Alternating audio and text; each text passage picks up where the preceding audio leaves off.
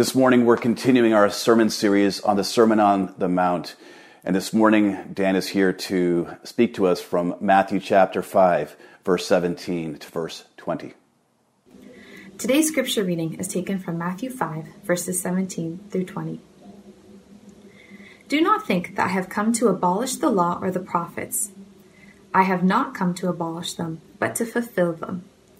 For truly I say to you, until heaven and earth pass away, not an iota, not a dot, will pass from the law until all is accomplished. Therefore, whoever relaxes one of the least of these commandments and teaches others to do the same will be called least in the kingdom of heaven. But whoever does them and teaches them will be called great in the kingdom of heaven. For I tell you, unless your righteousness exceeds that of the scribes and Pharisees, you will never enter the kingdom of heaven. This is God's word.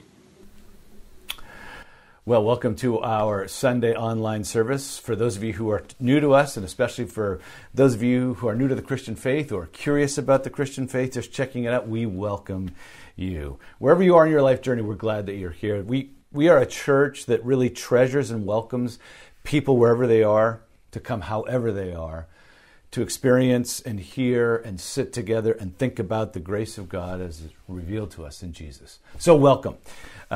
This week, we are returning to a series of messages we began before COVID that examines one of the most famous, probably the most famous discourse or speech by Jesus. It's nicknamed the Sermon on the Mount. And so we felt like this week was time to settle into this new kind of normal that we are presently experiencing. And COVID-19 has kind of done that to us, hasn't it? It has changed our lives, perhaps forever. Articles are starting to come out now, more and more, about the fact that there will be long-term effects of this pandemic. The smart money apparently is on the idea that we will never go back to the way we were.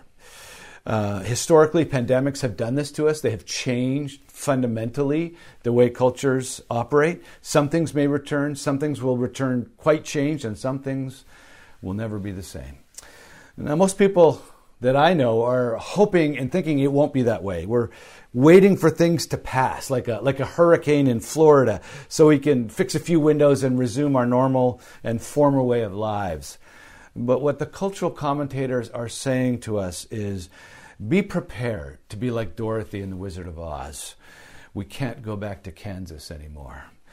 It's nice to miss the Shire, but the ring has been revealed and Sauron has returned, and things will not be the way they once were.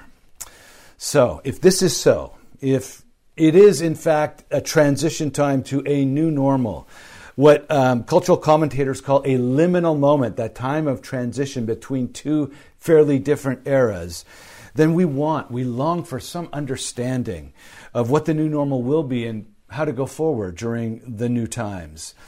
And if you're feeling that way, welcome to the moment that we're looking at here, the Sermon on the Mount, because in this sermon, Jesus is actually speaking about him ushering in a new normal, being the one who ushers in a whole new era. He is giving to whomever will hear a kind of paradigm-shaping, new normal understanding, foundational wisdom that we need to hear to move forward. Now, the vast majority of the people listening to Jesus are like the vast majority of the people here now.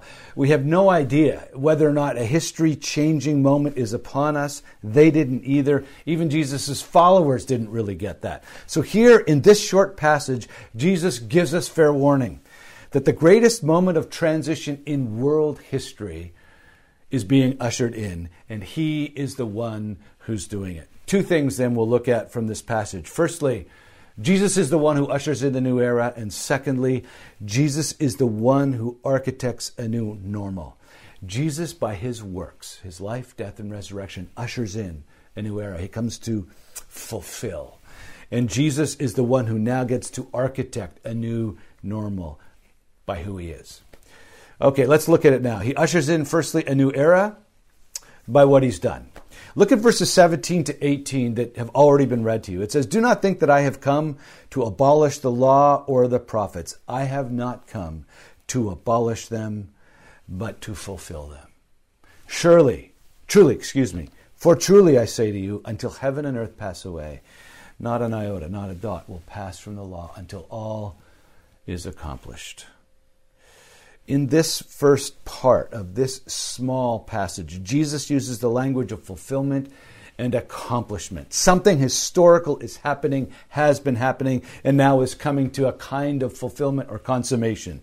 And Jesus says, I am the one who is doing it. Now, what is being fulfilled? Jesus says the law and the prophets. What does he mean by law and prophets? The law, the Hebrew word here is Torah. It refers to the first 5 books of our Bible, which were written by Moses. The prophets were often a slang for the rest of the Old Testament. And so when you hear law and prophets, scholars know this is usually kind of a slang meaning of the whole of the Jewish Bible, the Old Testament. But what Jesus may be, and I think scholars who say this are right, what Jesus may be referring to is actually the way the rest of the Old Testament interprets and helps us understand the first 5 books, the Torah, the books that Moses wrote in his lifetime. Now here we need to stop and just reflect together for a moment. Because when modern people hear the word law, we generally think a bunch of written documents that govern our social and commercial life, fairly precise, needing to be looked at, sometimes needing legal interpretation. Or we think of court scenes, Judge Judy, or if you're more of a social media fan, Judge Caprio in Rhode Island. You know, the law is this set of documents, impartial, mechanical, impersonal, hopefully fair, detailed, requiring almost surgical precision of interpretation. And in that culture, in that day, where the Pharisees acted and treated the law in that way, that was a dominant way of understanding the law. How many herbs should I tithe? What exactly can I do and not do on the Sabbath? They had reduced it to that kind of impartial, impersonal, mechanical, precise way of thinking about law. But when Jesus uses the word law, that's not what we think he means. He means Torah. And in the first 5 books of Moses, Torah is a story.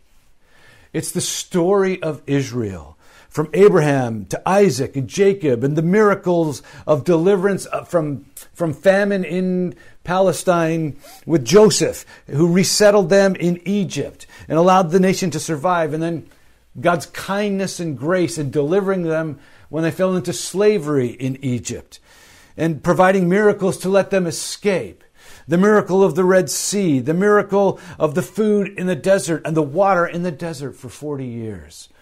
Oh yes, it includes the covenants that were written down, the covenant made for the period of desert wandering, that's the book of Leviticus, the covenant made for entry into and life in the land, that's the book of Deuteronomy. Yes, it includes written documentation, the 10 Commandments. But it's the story of what God's doing through them, as well as the commandments, and as well the sacrificial system, the system and architecture of grace, where God promises to forgive their sins if they would come to him in repentance, and a priest would come and give sacrifices and allow substitutionary offerings for their sin and their wrong. So law here, as Jesus is describing, it's not a bunch of documents. It's not court scenes. It's a story. It's a love story between God and Israel, between a gracious and holy and faithful and kind God and a proud, self-dependent, willful, even adulterous people, the people of Israel. So it's a marriage story, really, between God and a portion of humanity. And all marriages, they have their covenant commitments. I said I do. I said I will cherish and honor Sue. There were vows, expectations, and roles and responses to help the relationship flourish. But that document and those vows are not the whole story. Law is Torah, the story. Prophets just picks up that story, the story of God and Israel after Moses dies, the story of Israel in the land and developing the monarchy. And the full flourishing of Israel in those early moments of monarchy when David was the king. And the king ruled according to God's ways. And David listened to prophets Nathan, for example, a prophet who told the king how to interpret God's abiding ways to the precise moment they lived in. And then, of course, there was the high priest who made sure the pure sacrifices of repentance and forgiveness were done. Prophet, priest, king, these three, they were part of how Israel was architected in that day. But they all broke down. The normal of Israel in the land broke down. And a bad new normal broke out. Kings began to be oppressive and self-seeking. Prophets, there began to be false prophets who prophesied the wrong things and allowed Israel to go her own way and forget God and even worship other gods. And priests would start taking money and using the sacrificial system for self-enrichment. Israel made a mess of this marriage relationship and wandered away from God and committed a kind of adultery, spiritual adultery. And soon the monarchy broke down, civil war broke out, Israel became a mess, became two countries, and the prophets began to speak. God's godly prophets began to predict a coming day, a day of fulfillment, when one day God would send into humanity a final godly king. God would come and win his people back through a king of justice and love. Isaiah, we'll use Isaiah as one of the representative prophets. He's one of the most robust. In Isaiah 9, he predicted this. He actually said something would happen. For to us a child is born, to us a son is given. And the government will be upon his shoulder, and his name will be called Wonderful Counselor, Mighty God, Everlasting Father, Divine, Prince of Peace. Of the increase of his government and of peace there will be no end on the throne of David and over his kingdom, to establish it and uphold it in justice and with righteousness from this time forth and forever.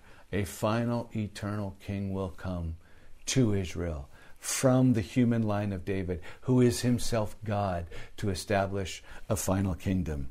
One day, a final king. The prophets also said, one day, a final high priest would come. Isaiah, again, we'll stick with him, said this in Isaiah 53. Surely he has borne our griefs, this final priest, carried our sorrows, yet we esteemed him stricken, smitten by God and afflicted. He was pierced for our transgressions. He was crushed for our iniquities. All we like sheep have gone astray. We have turned every one to our own way, and the Lord has laid on him the wrong, the iniquity of us all. He's the final priest. You see, Jesus is that final king, the God who would become human, to fulfill the whole trajectory, the whole promise of God to create a kingdom. It says in Ephesians chapter 1, that Jesus in Christ, when he raised him from the dead, he seated him at his right hand in the heavenly places, far above all rule and authority and power and dominion, and above every name that is named, not only in this age, but in the age to come. Reflecting back on the cross, Paul can say that promise of Isaiah was fulfilled.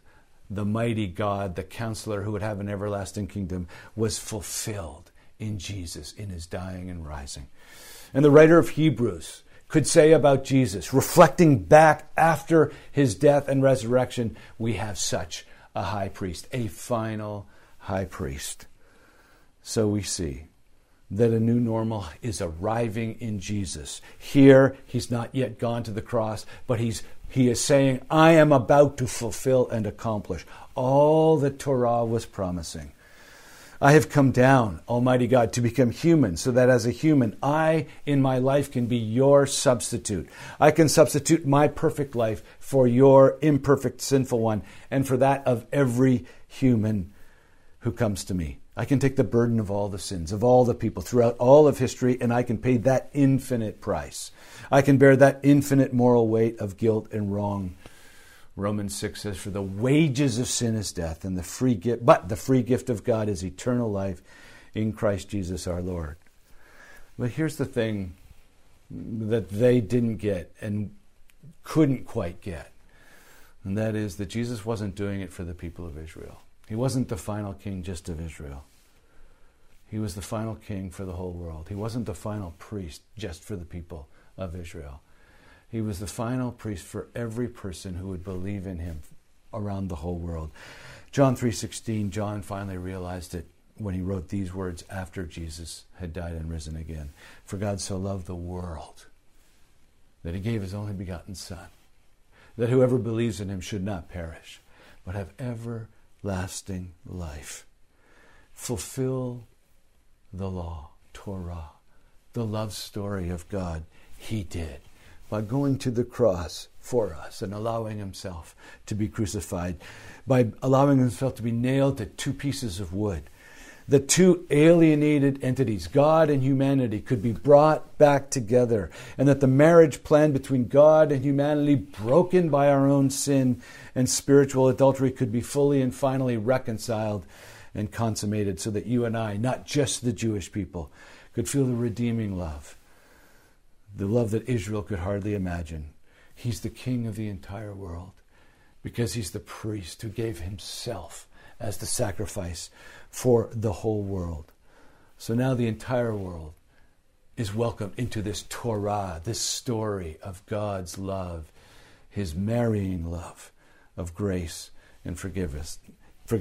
Now, Jesus, who precisely because he's ushering in this new normal, is being accused by the cultural elites of the old normal of somehow being against the whole story, the whole purposes of God. And Jesus says, no. You don't understand Torah. You've missed the whole point of Torah. I'm not here to abolish it. I'm here to fulfill it. For Torah was always about God's redeeming love for all of humanity. David as king was merely a type pointing to me.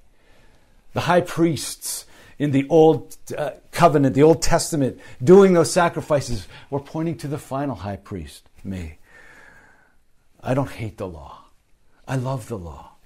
I wrote the law. I'm God. I became human to live the law so I could deliver the people of God who don't live it, who don't obey it. I dictated those covenant documents, and as a human being, I lived them out. The law written on my heart is what I've expressed to you with every breath I've ever taken, joyfully, willingly. I'm the fulfillment of Torah. And in me, you too can be that. He's the fulfillment of all that Torah ever meant, all the prophets told it should mean and would mean. He came to fulfill Torah by his life, his death, his resurrection, by his works. As the incarnate Son of God, he fulfilled Torah, the law, and what the prophets said God would do. He's the one who ushers in the new normal by fulfilling Torah, the love story between God and humanity. Second, he's the architect of the new normal by who he now is.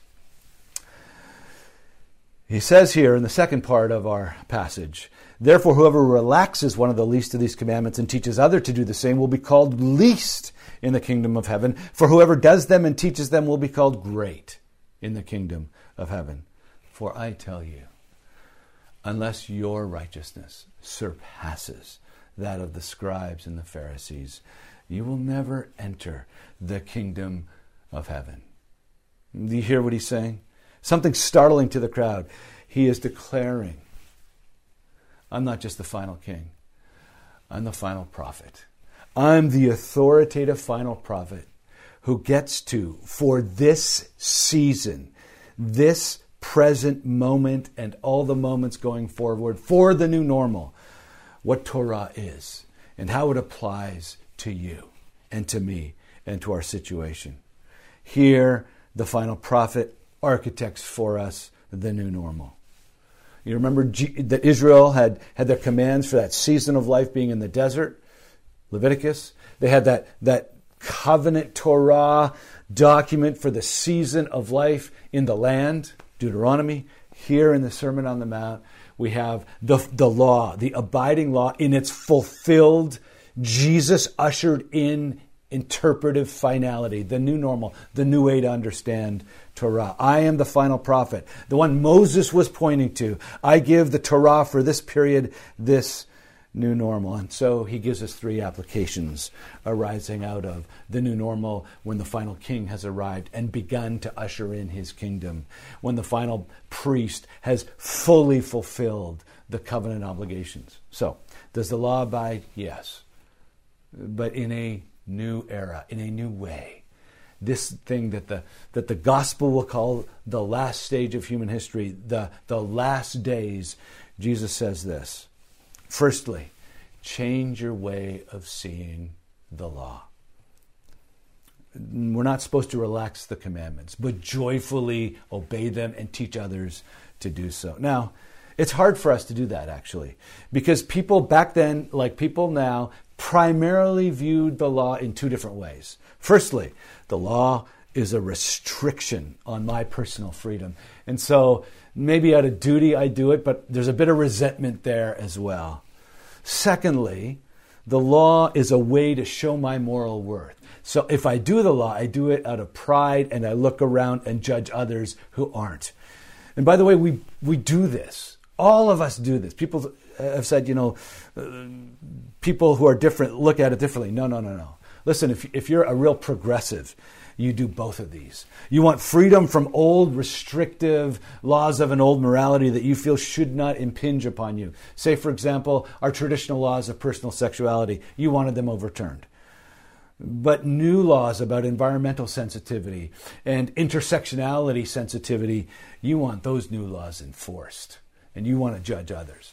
Old conservatives, maybe religious conservatives, you want to show your moral worth by how we support these religious restrictions on sexual activity. And you also want freedom from what you think might be politically correct laws about intersectionality or whatever. You see, we use both of them. Even in COVID, we see us using both of them. 5-6 weeks ago, we were like, this is too restrictive, what's happening, this lockdown in China. I'm not going to do that right now. And now, wait a minute. No, these are for human flourishing. There's a good reason why we need this kind of social distancing.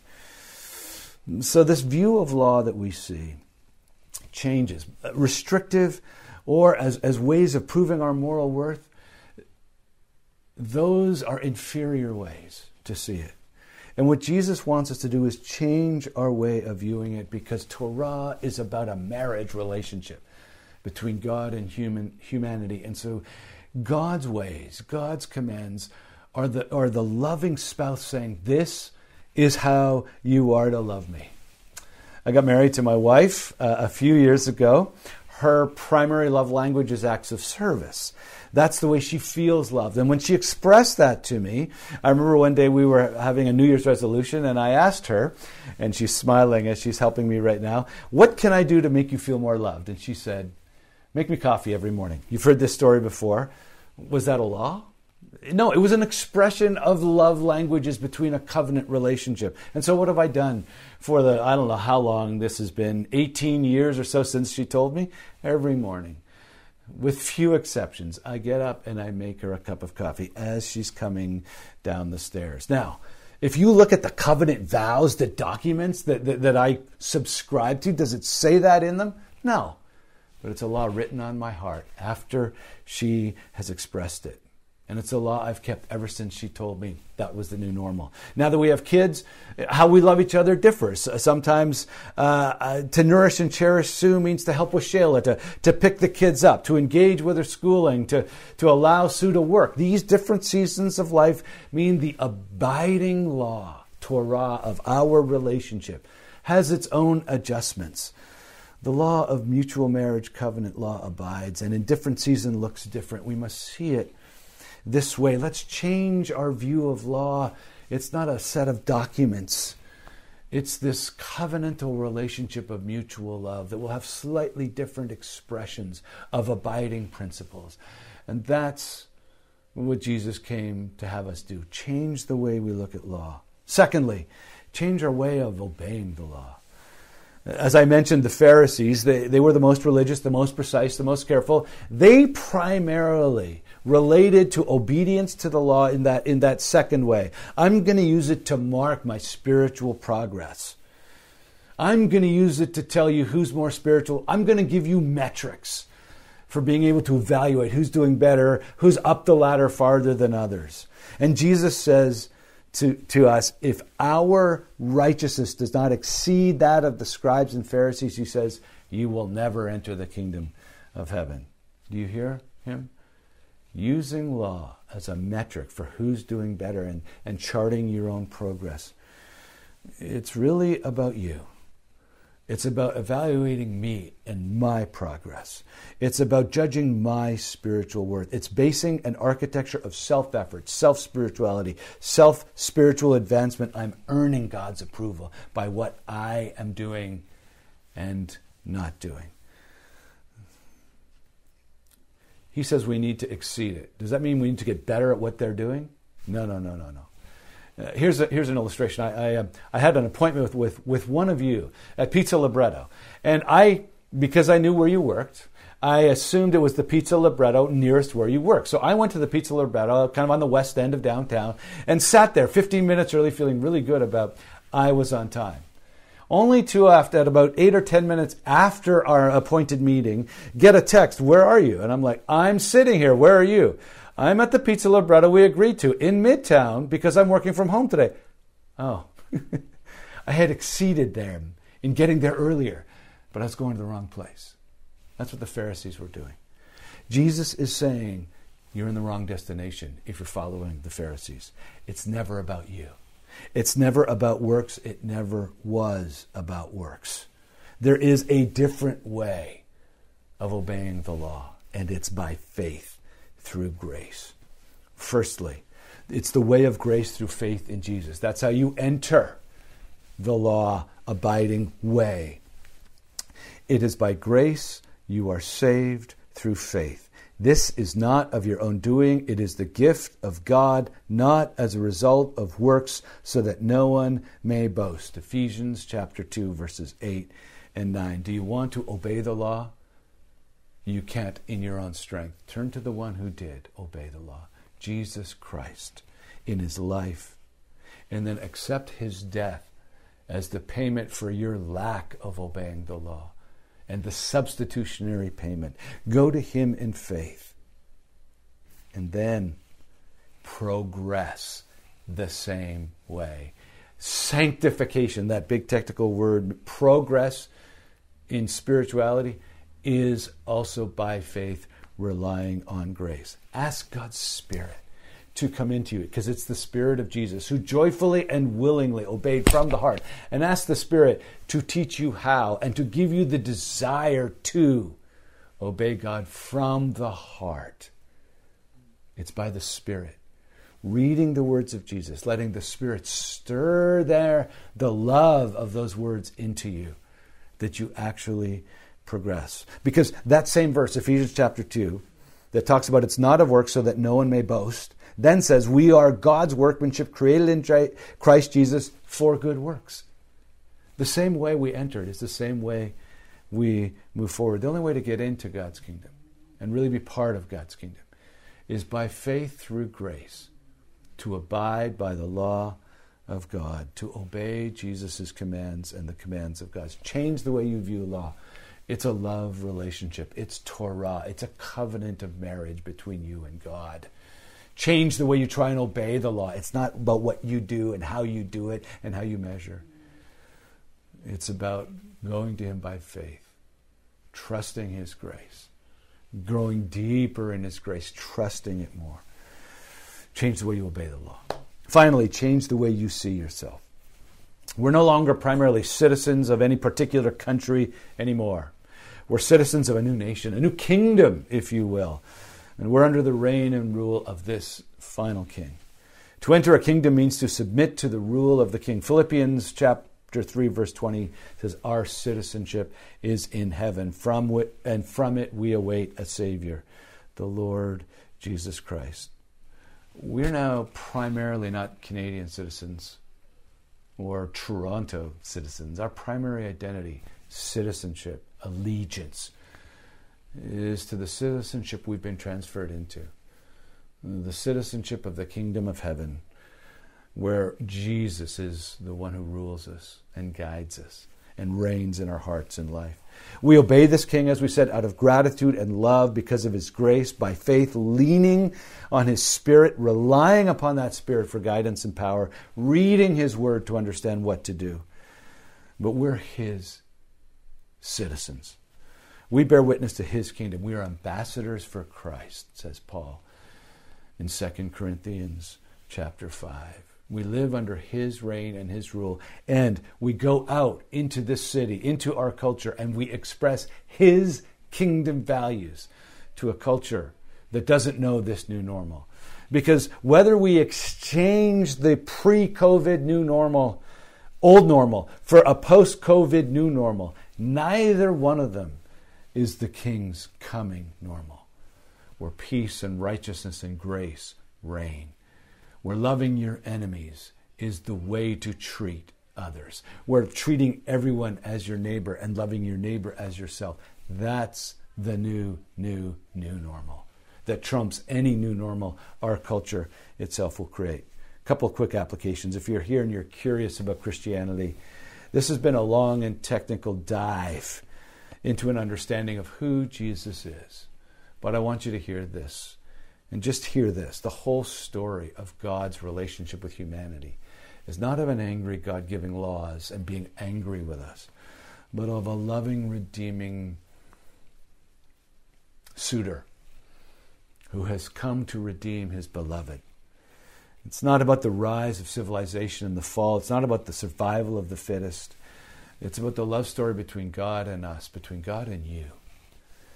That's what lies behind all the events of history, and that is what lies behind you and why you are here. This unlocks the meaning of you and your life.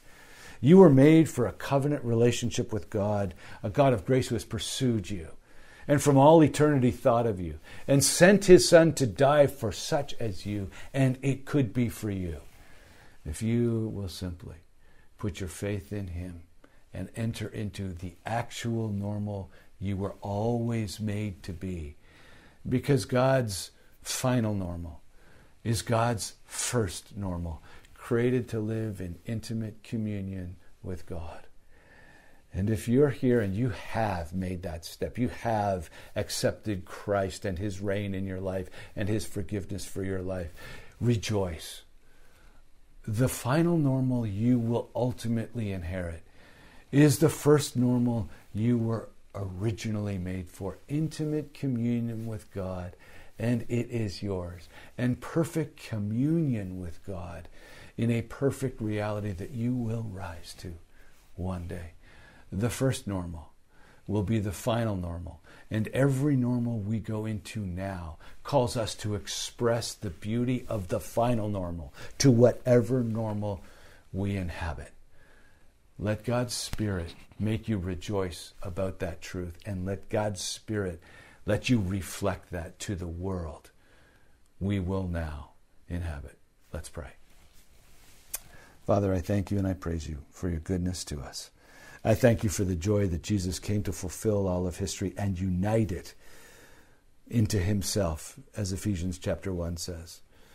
And he is now reigning and ruling as the high priest who is also praying, and as the final prophet who is also guiding, who's given us his Spirit that we may live out the words of the final law, the final Torah in its final chapter. And help us to understand that. To understand that we were always created to live in intimate union and communion with you. And that Jesus came to purchase and accomplish that communion. That the Spirit has come and applied that to our lives, and our inheritance will be that communion. And I pray that in light of that knowledge, those of us who don't have it yet would enter into that story of love and marriage to you. And those of us who have will rejoice and allow the power and the hope and the gratitude and the love to empower us to reflect the final new normal, the beautiful real normal, to whatever normal we encounter and inhabit. For Jesus' sake, amen.